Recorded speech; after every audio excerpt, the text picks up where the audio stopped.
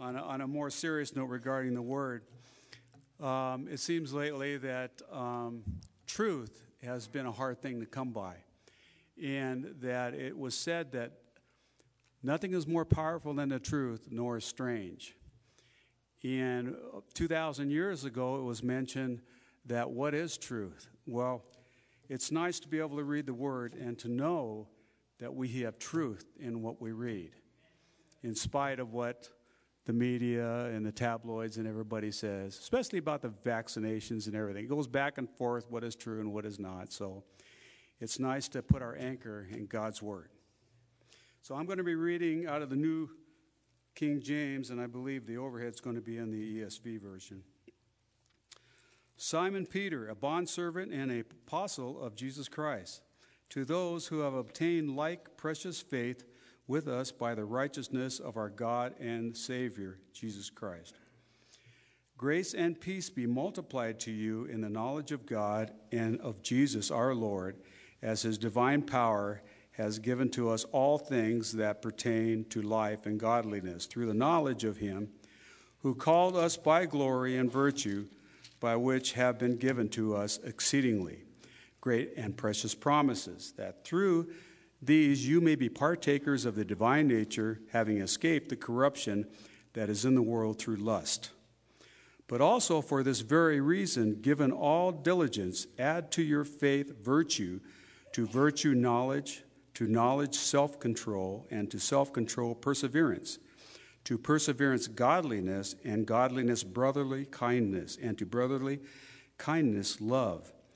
For if these things are yours and abound, you will be neither barren nor unfruitful in the knowledge of our Lord Jesus Christ. For he who lacks these things is short-sighted, even to blindness, and has forgotten that he was cleansed from his old sins. Therefore, brethren, be even more diligent to make your call and election sure. For if you do these things, you will never stumble. For so an entrance will be supplied to you abundantly in the everlasting kingdom of our Lord and Savior, Jesus Christ. For this reason, I will not be negligent to remind you always of these things, though you know and are established in the present truth. Yes, I think it is right, as long as I am in this tent, to stir you by reminding you, knowing that shortly I must put off my tent, just as our Lord Jesus Christ showed me. Moreover, I will be careful to ensure that you always have a reminder of these things after my decease. For we do not follow cunningly devised fables when we made known to you the power and coming of our Lord Jesus Christ, but were eyewitnesses of his majesty, for he received from God the Father honor and glory when such a voice came to him from the excellent glory. This is my beloved Son, in whom I am well pleased. And we heard this voice, which came from heaven when we were with him on the holy mountain. And so have the prophetic word confirmed, which you do well to heed as a light that shines in a dark place, until the day dawns and the morning star rises in your heart, knowing this first, that no prophecy of Scripture is of any private interpretation. For prophecy never came by the will of man, but holy men of God, and spoke as they were moved by the Holy Spirit. Will you pray with me? Heavenly Father, Lord, we come before you in this joyous season to celebrate the birth of Jesus Christ. But for many, it is not so joyous. For many, it is filled with heartache because of illness or lost ones or singleness through divorce. So many things that weigh heavy on the hearts, financial issues of people today, God. We just pray that you would minister to them through your Holy Spirit, Lord. And those of us that are able to be more blessed in the sense that you are with us, we just pray for those who do not know you, God, and that their hearts will fill with joy no matter what their circumstances are, Lord. We pray in Jesus' name. Amen.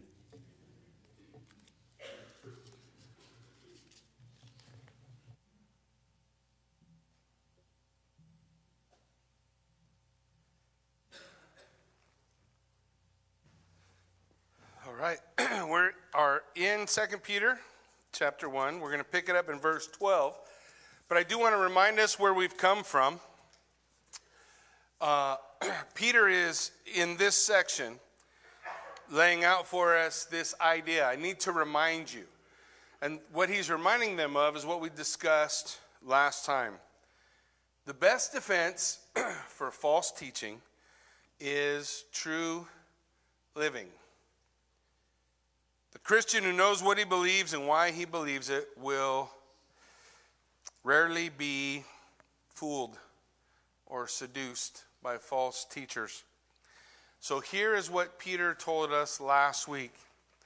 He has granted to us his precious and very great promises. These precious and very great promises are found where? In his word, right? So we open his word and we lay hold of those great and precious promises. Now, one of the things my wife has been doing lately with some of the folks that she's meeting with or counseling with is encouraging them to go find a promise, which requires the person who's struggling to go open up their word and read and look for a promise in the scripture that encourages you and lay hold of it. Peter is saying, since we have these precious and very great promises, so that we have become partakers of the divine nature, meaning we take on the characteristics of God. How do we do that?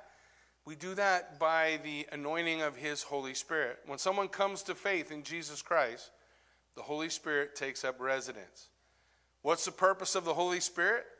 He changes your nature. There are things in your nature you don't like to do, right? Yeah, like for example, Rick has low platelets. And I read online that if you eat fish, it can help your platelets. But he hates fish. It's against his nature to eat fish. So we have this fun little dialogue that we have going. Every time his platelets go down, I tell him he has to go eat a fish. And he tells me things I can't share with you right now. He tells me, yeah, actually he's okay if I go drink a Monster, but I'm not supposed to do that either. So when we're partakers of the divine nature, the Holy Spirit takes residence in us. That's the empowerment to do the things Peter's asking us to do. So remember last time we talked about being disciplined, because the scripture goes on, right, that says we've escaped the corruption of the world through salvation, right? We are saved, the Holy Spirit living in us. We have the great and precious promises of God. So we're saved, we escape the corruption of the world because of sin. Therefore, make every effort. So we have the empowerment of the Holy Spirit. Scripture would teach us you have already everything you need.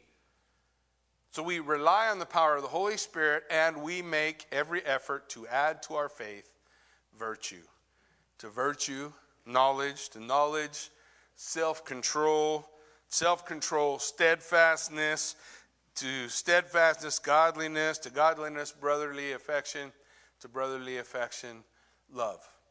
Now, if you spend some time studying the fruit of the Spirit, you're going to see that the majority of that comes through the fruit of the Spirit. Living a life submitted to the Spirit. God's Spirit lead us. That God's Spirit direct us. That God's Spirit empower us. That we want to say and do and be the men and women God's calling us to be by his power and through the gift he's given us. Now we lay hold of that gift as we pour God's word into our life. We need the word of God like a baby needs milk, right? The scripture has told us, Peter already told us this, we grow like a baby grows through the mother's milk. We grow through the word of God, which means we have to have a steady diet of the word. Amen? So this is the challenge. So when we talk about the idea, I don't want the idea that everything about being a Christian is just self-will. I'm just going to will myself into being all these things. No, I need to surrender myself to the power of God's Spirit. And I need to feed myself spiritually what I need to grow. Just like a baby having his milk. We need to have that steady diet of the word. Which kind of brings us to what we're talking about today. In verse 12 of 2 Peter chapter 1, Peter says, so therefore I sought to always remind you of these qualities. Always remind you, meaning I'm reiterating myself over and over again. Have you ever heard that repetition is the mother of learning? The way we learn things is we repeat. We keep repeating. Peter says, I need to keep reminding you these things. I want to remind you to walk in the Spirit, not in the flesh. Well, the flesh is easy. You don't even have to try to walk in the flesh, right? But he says here, make every effort to add to your faith these things. So we want to walk in the Spirit. Those things are fruit of the Spirit. So I need to make every effort to walk in the Spirit. I need the diet. I have to put in God's Word. Now, that doesn't mean you have to come listen to me. Listen to me is maybe a small, tiny portion of that. You need a diet of God's Word. And it is going to be our prayer as we begin this new year that that's something that God's going to lead us to accomplish. Now, as we come to this, I want to cover this idea. Peter is thinking here in chapter 1, listen, my time's about over. I'm going to die. All the apostles, they came to this point. Now, when I talk about the apostles, I'm specifically talking about the eyewitnesses that God used to provide for you and I what we know today as the New Testament. The New Testament written by eyewitnesses who were there, who knew, and they put together these orderly accounts that we have through which we come to know these great and precious promises. So Peter's looking around and he's going everywhere he can telling everybody. So are the other disciples, right? They're walking around, they're sharing their faith wherever they go, but eventually they begin to realize their numbers are dwindling, right? And so Peter says, we should probably write these things down. So he's going to lay out this idea. Men will die, but the word of God will not pass away. God will establish, enable his word to be preserved. And that's exactly what we see taking place. His word is preserved. You see, the apostles laid the foundation of the church. We read about that in Ephesians chapter 2, verse 19. Paul writes this, so then you are no longer strangers and aliens, but you are fellow citizens with the saints and members of the household of God. One big family of God. Built on what? On the foundation of the apostles and the prophets. Now, the apostles and the prophets are not the foundation. They provided that foundation. What did the apostles and prophets do? They wrote for us great and precious promises. Are you tracking with me? They provided for us the Word of God. The apostles laid out this Word. The prophets laid out this Word. Jesus Christ himself being the cornerstone. So the Word of God comes, and Jesus Christ they are witnesses to him. The Old Testament prophets were witnesses to Messiah, even though they never saw him. The book of Hebrews says these men, they believed in the promise, even though they didn't see the fulfillment of the promise. So we see this moving forward. The apostles are not the foundation. Jesus is, but the apostles are the witnesses. The prophets were the witnesses. The witnesses of the truth of God's word. 1 Corinthians 3:11 says, for no one can lay a foundation other than that which is laid, which is Jesus Christ. So as they come to the end of their ability to be that vocal part of ministry, they write scripture down. They send their letters out. The church reveres their writings and holds on to those writings, and they are in your lap here more than 2,000 years later. We have the transmission of the text from them to us. And like all of God's servants, Peter is immortal until his work is done. Nobody could take Peter's life till he was done doing what God ordained that he do. And the same was true for all the other disciples. Now they have presented you and I with great and precious promises. that which nurtures us in our walk with Christ so that we can add to our faith virtue, knowledge, self-control, right? So that we can be disciplined members of the body of Christ who know the Word, who are having a steady diet of the Word, and who walk in the Spirit. Those two things function together to make the profound life of a believer. That's what it looks like.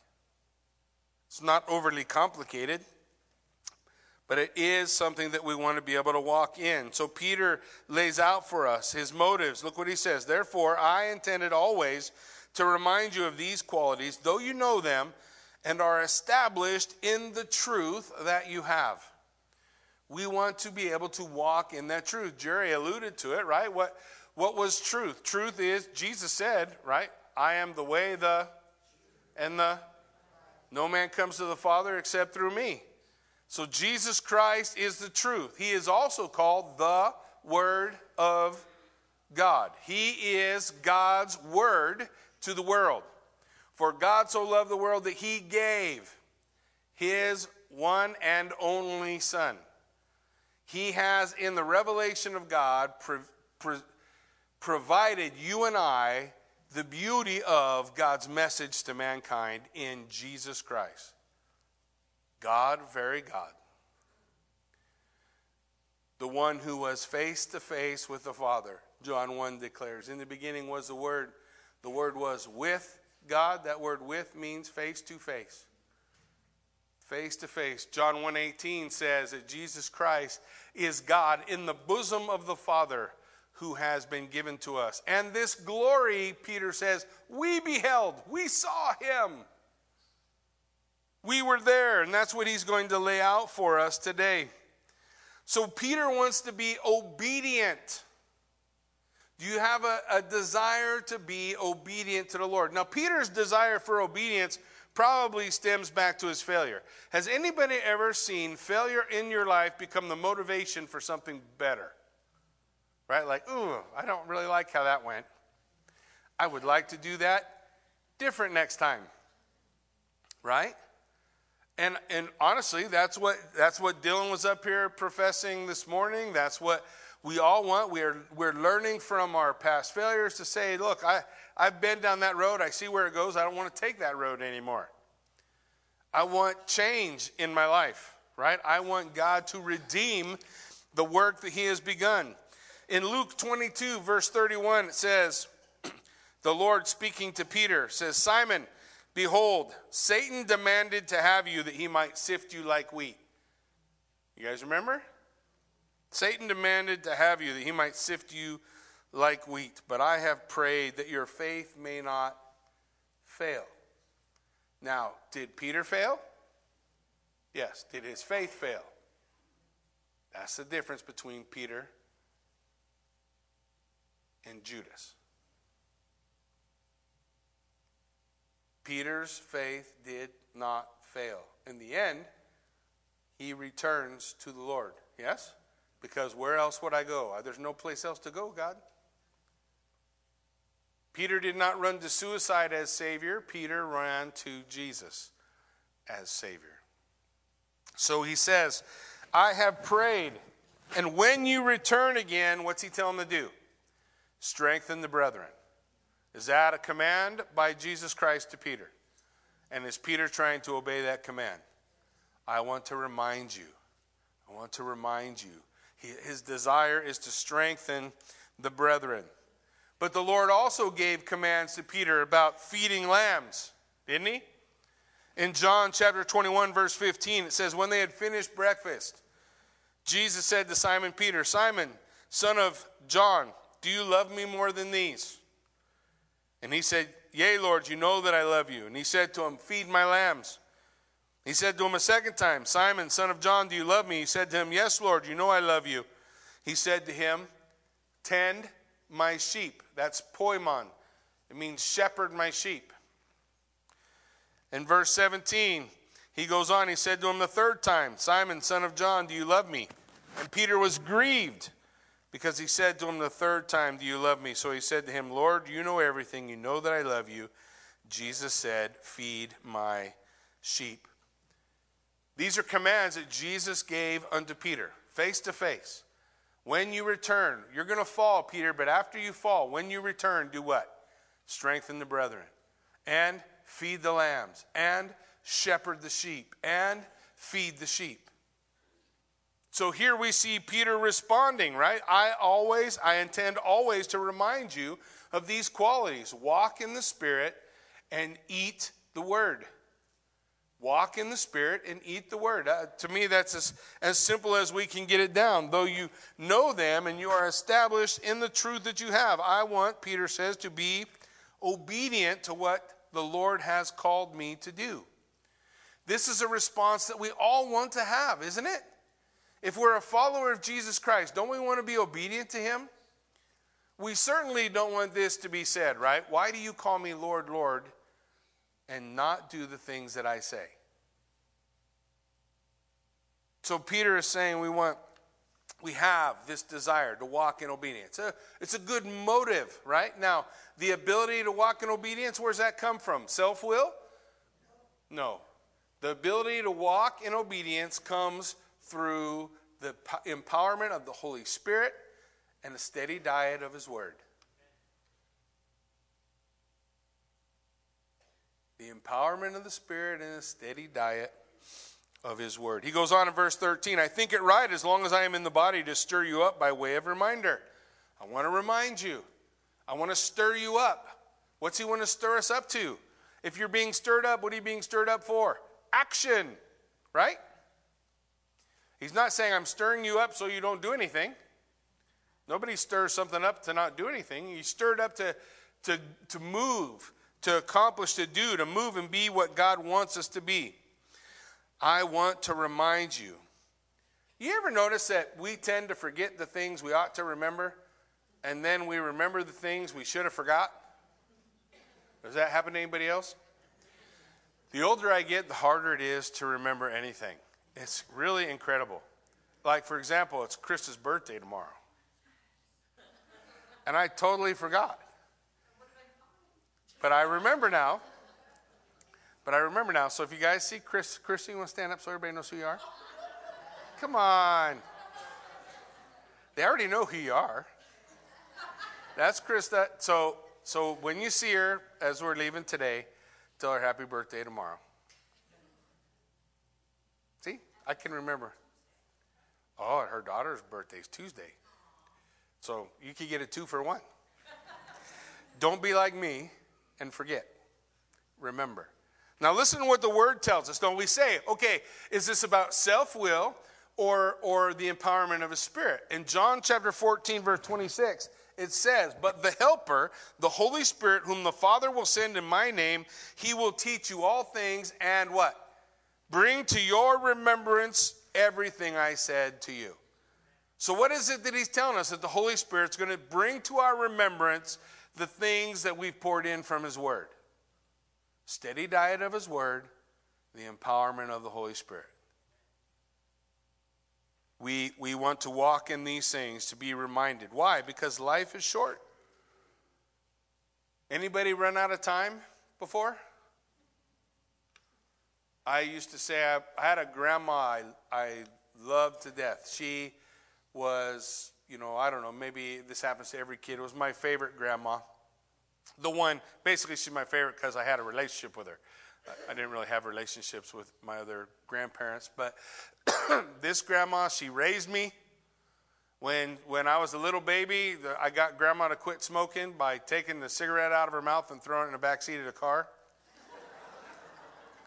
Now there are some people right now who are going, how did you do that? Well, we didn't used to have to be in car seats. So I was standing in the front seat next to Grandma driving down the road. Grandma was puffing on a cigarette.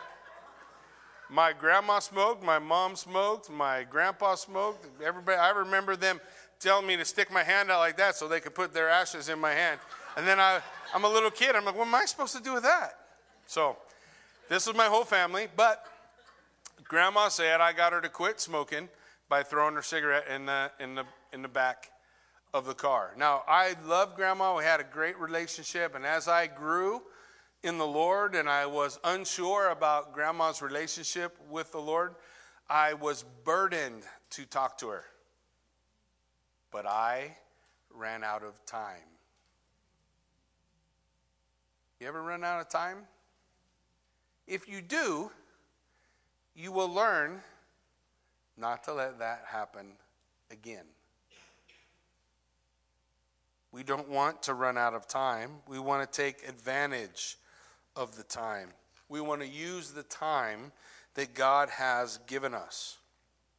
So as we look at the scripture, what it lays out for us, Peter's saying, look, I know that my departure is soon, and so I want to provide dependable written revelation so you can recall these things, because I'm not always going to be here to tell you. Now, I know more than I've known in the past before. I'm not always going to be here. You need to have a steady diet of God's word so that he can stir you and remind you that the Holy Spirit will function in your life and bring forward those things that you have made a part of your life. To be diligent and add these things. Because this written word, whoa, did you guys see that? Did I kill it? I'm good at fixing things. Okay, if it falls, I might have to borrow your Bible.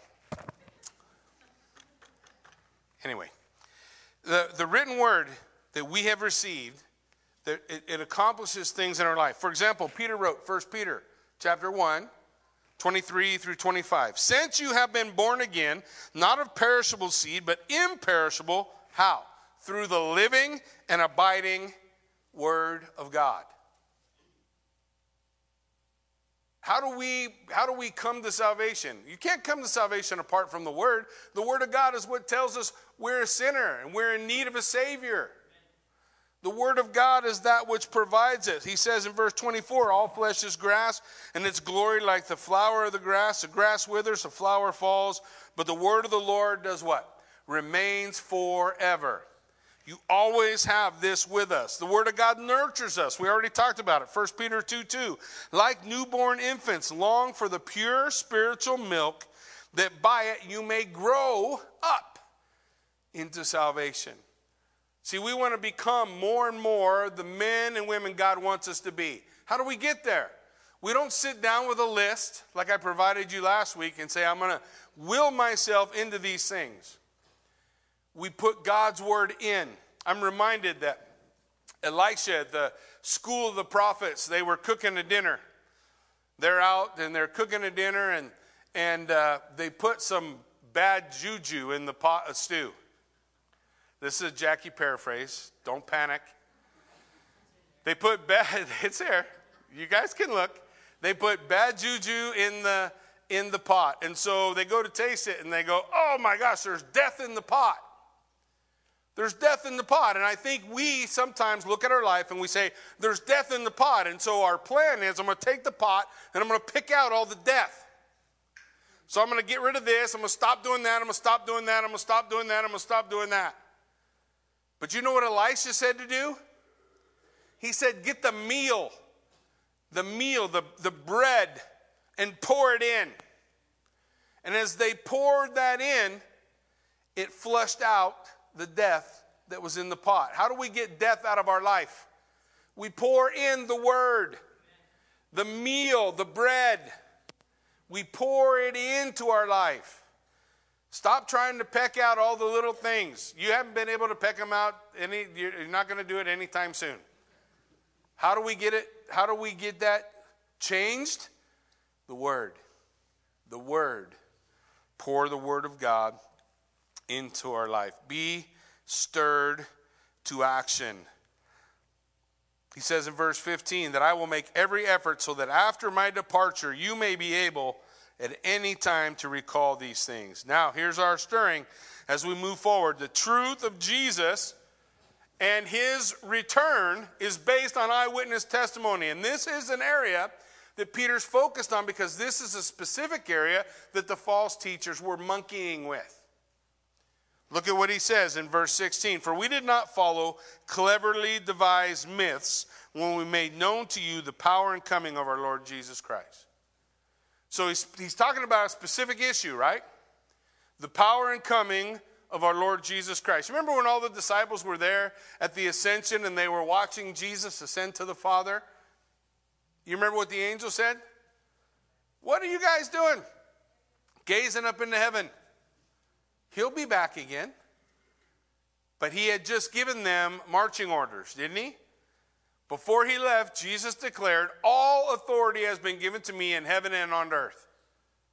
So go therefore. Make disciples. Make disciples.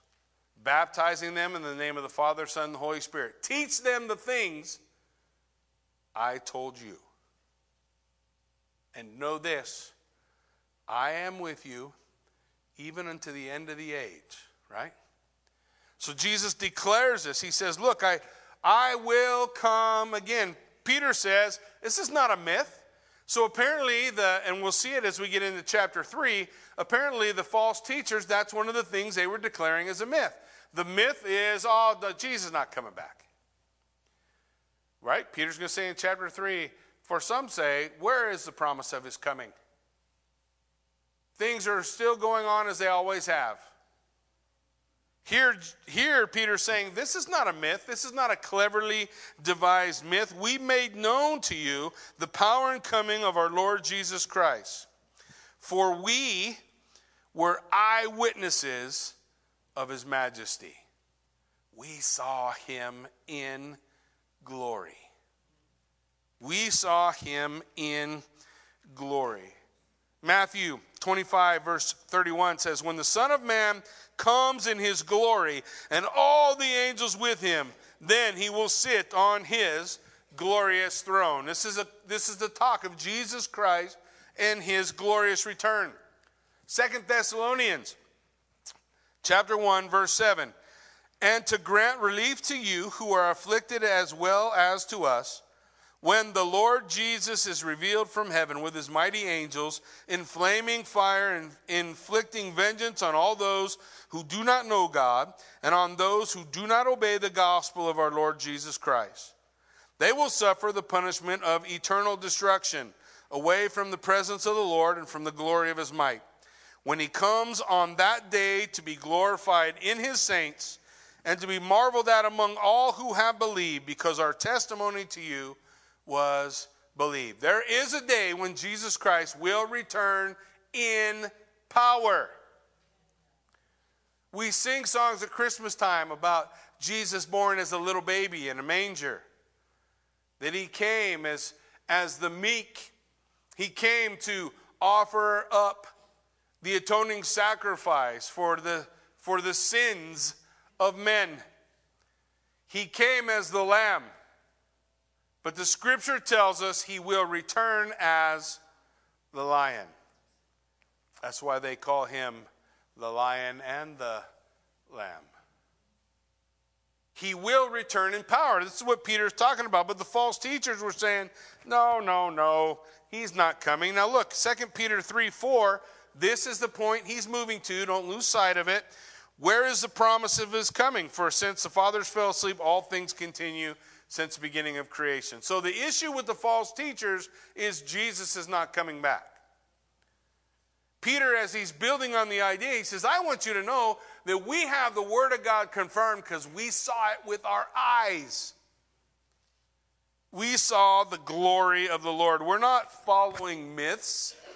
We're not making up stories. False teachers were insisting that the apostolic teaching was myth. In particular, the idea that Jesus Christ would return again. But he's saying, no, we're following eyewitness accounts. And the moment that Peter points to is the transfiguration of Jesus Christ. The transfiguration, you guys have time later today to look at, is in Matthew chapter 17. He says, we received honor and glory from God the Father. The voice was borne to him by the majestic glory. This is my beloved Son, in whom I am well pleased. We ourselves heard the very voice born from heaven, and we were with him on the holy mountain. We were there in that place. Now, what was the point of the transfiguration? Well, the transfiguration accomplished several things. One of those things being this: it confirmed Peter's testimony in Matthew 16 about who Jesus is. You remember that Jesus asked them. He's in the district of Caesarea Philippi, Matthew 16, verse 13. And he asked his disciples, "Who do people say the Son of Man is?" And they said, some say John the Baptist, others say Elijah, others Jeremiah or one of the prophets. But he said to them, "Who do you say I am?" And Simon Peter replied, "You are Mashiach. You are Messiah." You understand the importance of that? We lose it sometimes because in the New Testament we read the word Christ. Christ means you are the anointed one. You are the one the prophets have been telling us about that was coming. You're him. You're the Mashiach Nagid, the Messiah, the King, the one Daniel spoke of in Daniel chapter 9, the one who will establish his kingdom. You are that. You are Messiah. He says, "You are the Christ, the Son of the living God, God of God. You are he who is spoken of to come." Now in Matthew 16:28, later on in the chapter, Jesus says, "Truly I say to you, there are some standing here who will not taste death until they see the Son of Man coming in his kingdom." Some of you will not taste death until you've seen that. And then chapter 17, verse 1 connects 16 and 17 together.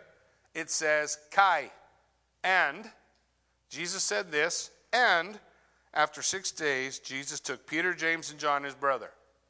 Those things are not put together on accident. Some of you will see the Son of Man come in his kingdom.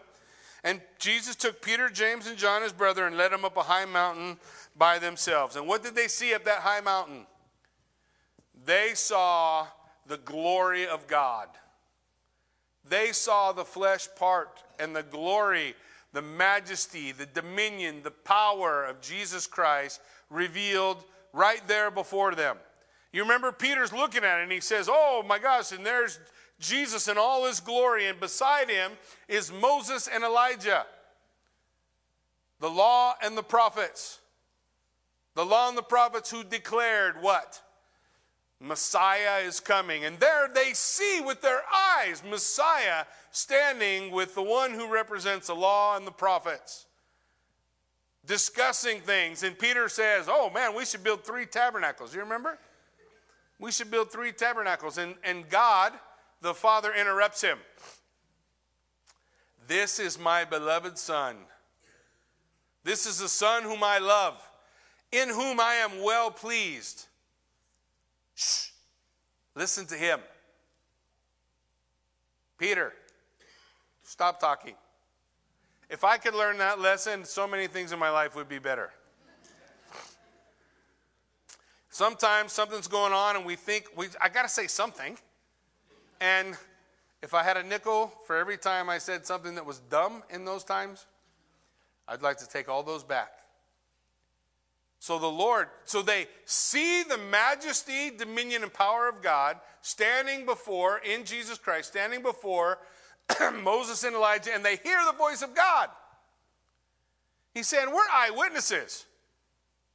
His kingdom is come. It is already and not yet. Right? It is here through the power of his Holy Spirit in the life of believers in the church, but there's a day when it will be here in a greater degree, right? We have not seen the fulfillment of the kingdom of God, but there will be a day. Yes? He who left is also he who will return again. Who will return again and establish his kingdom. So listen, Peter is using this event to say, this eyewitness account confirms the precious promises I'm talking about. Jesus is coming back, and when he does, he's coming in power. I saw his power. I saw his glory. I heard the Father say, this is my Son. This is him. This is the one. We're not waiting for another. He is the once and future King.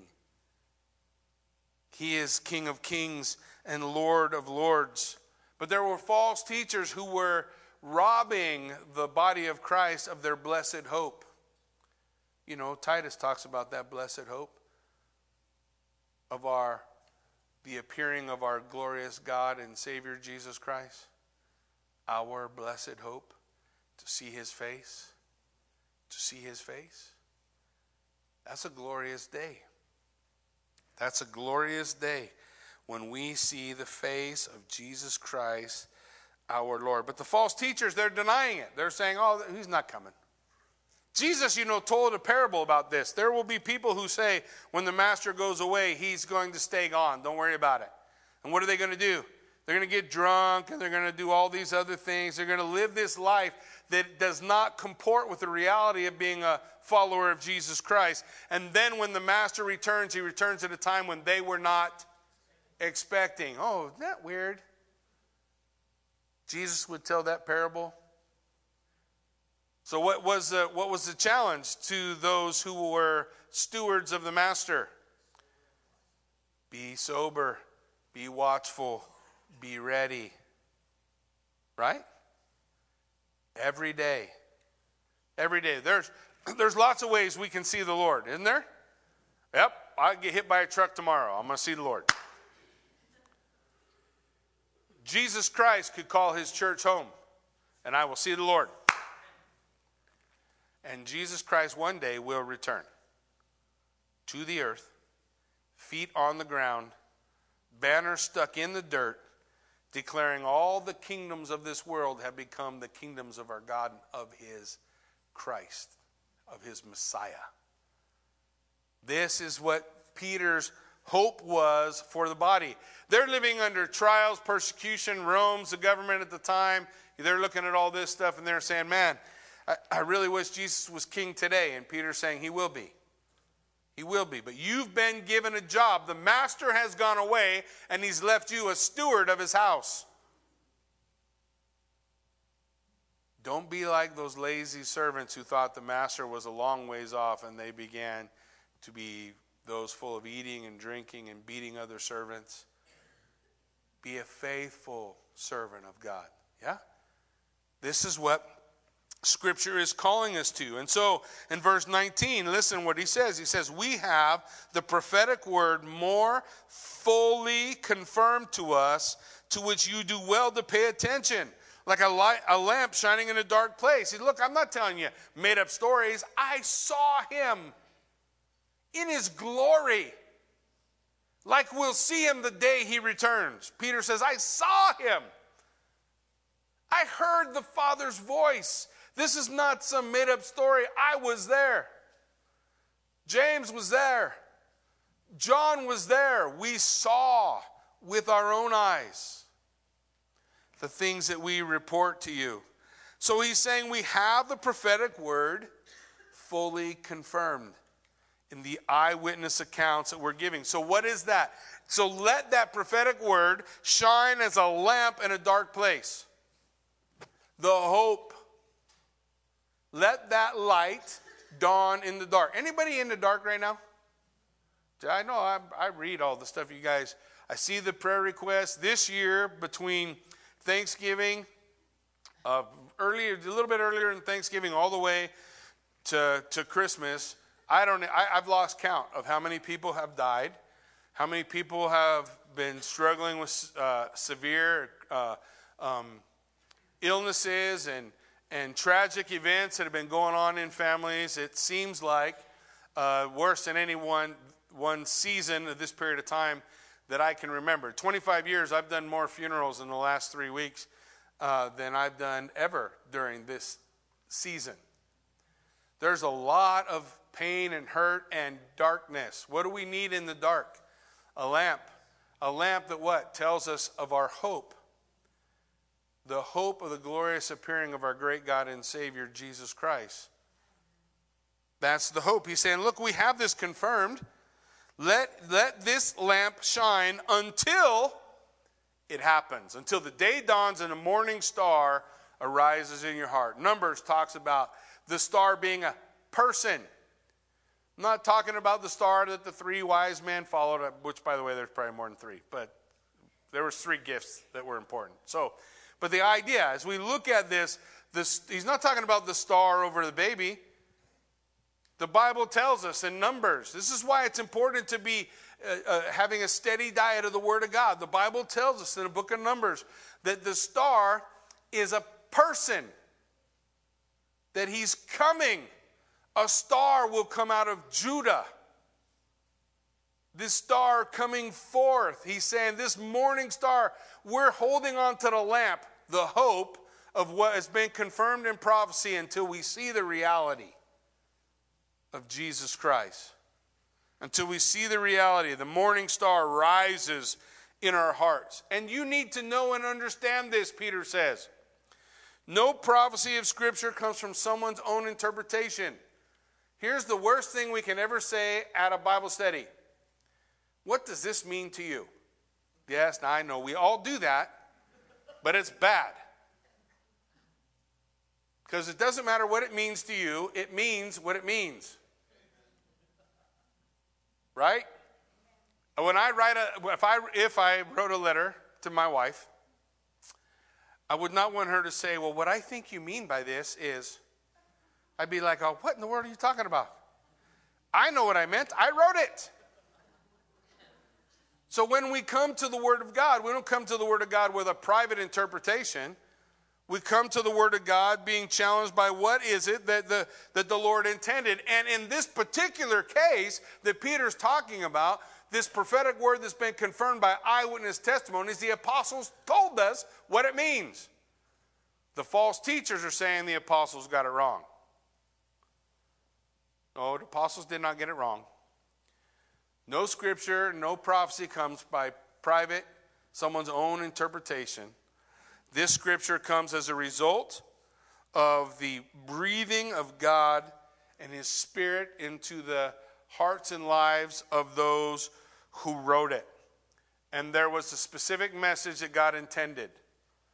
When we study the Word of God, simple concept, we first come to the Word of God to make observation. It means we want to see what's all there. Turn over the stones. Look at the words. Take careful observation of what you see. Why? Because our observation is going to lead to interpretation. And interpretation is, there's one thing he meant. There's one interpretation. There are multiple applications. But to have right application, we first must have proper interpretation, which requires careful observation. You guys tracking with me? So, it's not our feelings, it's not careful observation, by the way. I feel hungry today, so this means, no. He means what he wrote. He means what he said. We want to be faithful to follow God's clear teaching of Scripture. No prophecy of Scripture comes from someone's own interpretation. No prophecy was ever produced by the will of man. This is a problem these days. This is a problem these days because there are people out there who want to practice prophecy. How much prophecy comes by the will of man? Isn't that what he said? No prophecy was ever produced by the will of man. Lord, I want to give a prophetic word. Well, that's nice. No prophecy was ever produced by the will of man. How much prophecy came from the will of man? I'm going to give you a test later. No prophecy ever came from the will of man. Prophecy comes from the Spirit of God. No prophecy ever came from the will of man. Prophecy comes from the Spirit of God. When we, as the Lord, I don't have time today, I'm already late, but there's so much more. See you guys at coffee in the morning. So when we look at the concept, I want you to understand, we go to 1 Corinthians chapter 12, 13, and 14, we talk about the gifts of the Spirit and how the gifts of the Spirit are supposed to function, one of the things that Paul says is he says, will all speak in tongues? It's a rhetorical question which demands the negative answer. No, everyone does not speak in tongues. Will all prophesy? It's a rhetorical question. What does it demand? A negative answer. So your desire to prophesy has nothing to do with your ability to prophesy. So practicing prophecy is how you practice being a false prophet. We should not do that. Are you guys tracking with me? We want to walk in obedience to the Word of God. Peter is saying, look, the transfiguration is the eyewitness account through which I know that Jesus Christ will come in power and glory. I know this because prophecy is not a private interpretation. Some guy can't come along and say, I'm wrong. Peter said, I'm an apostle. I was there. He was called of God. There are not any apostles today. The apostles all died when the New Testament was written. There's no apostles. The requirement for being an apostle was you saw Jesus Christ in power and glory in his earthly ministry. Anybody here seen that? No. Then you can't be an apostle. And those apostles were gifted by the breath of the Holy Spirit to write for us the Word of God. And the Word of God is finished. The writer of Hebrews says that Jesus has said everything he intends to say through his Son, Jesus Christ. Everything God had to say, he has said to us. We have it.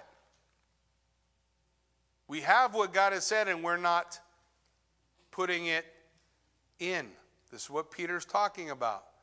The diet of the Word, walking in the Spirit. Diet of the Word, walking in the Spirit. Psalm 2:7 and Isaiah 42:1. Both Old Testament prophetical scriptures that we're talking about, the Lord, Yahweh, saying to the Son, you are my Son, today I have begotten you. The Father declared at the Transfiguration, behold, this is my beloved Son. Listen to him. We have the prophetic word confirmed. Isaiah 42:1.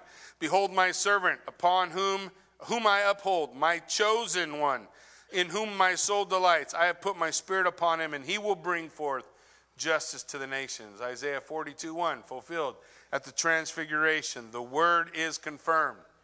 The day of the Lord will come. So Peter's argument here is that the readers would pay attention to the prophetic word as it is interpreted by the apostles in the New Testament. That we hold fast to that which they have taught us. Because these Old Testament prophets are not up for some personal interpretation. They have been interpreted authoritatively by the power of the Spirit for you and I today. This is produced by the Spirit of God, not by the will of man.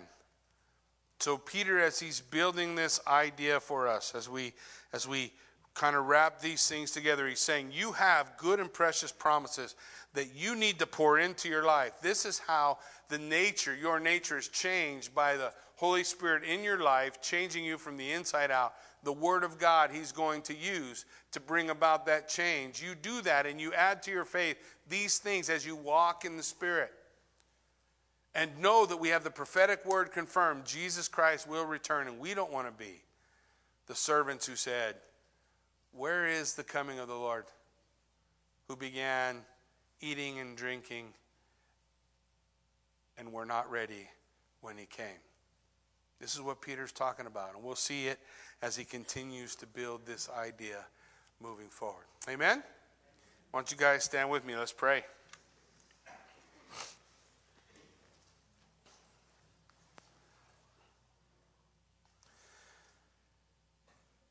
Father God, we thank you for this morning, for an opportunity to come to your word, for the opportunity that you give us to study. God, your word declares to us, God, you declare to us that we are to study to show ourselves approved, workmen of God, good students of the word, rightly dividing the word of truth. And as we come to your word and as we study it, God, I just pray, Lord, that this is not just an exercise in some kind of intellectual exercise, but this is a reality of what it looks like as men and women who love Jesus walk in the Spirit. We pour in the diet of the Spirit when we pour in your word. We walk in obedience when we worship and when we pray. And God's Spirit will change us from the inside out. That divine nature will change our appetite, the things I desire. Because when I'm having a steady diet of the Word, it's amazing that other things won't satisfy. I don't want junk food. I want real food. I don't want the silly things. I don't want the things that distract or distort. I want truth. The Lord declared in John chapter 4 that the days were coming when all who would worship the Father must worship him in spirit and in truth. And that truth is Jesus Christ, my Savior, and the word that he has provided us. May we pour his word in. And may the Spirit take that word and churn it in our life, getting rid of the poison. Move that stuff out, Lord. Purify us internally. Sanctify us through the ministering of your Holy Spirit, that we will become the men and women you're calling us to. Lord, we pray as we look at this book, this incredible book, and we recognize that still today there are those who would say, where is the promise of the Lord's coming? It's been 2,000 years. He's not here. He's not coming back. May we be reminded of the parable Jesus said. The master went away on a long journey. He left behind stewards who began to say, where is the return of the Lord? God, I pray that we would be men and women who are found ready because we walk in the Spirit of God and we have a diet of the Word of God.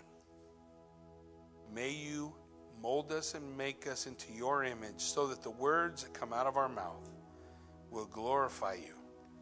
And so that the things that come out of our life, the deeds we do, will bring you glory. That you, Lord, would be magnified and glorified. And that we would be found ready at your return. Lord, we ask your blessing as we move to a time of prayer.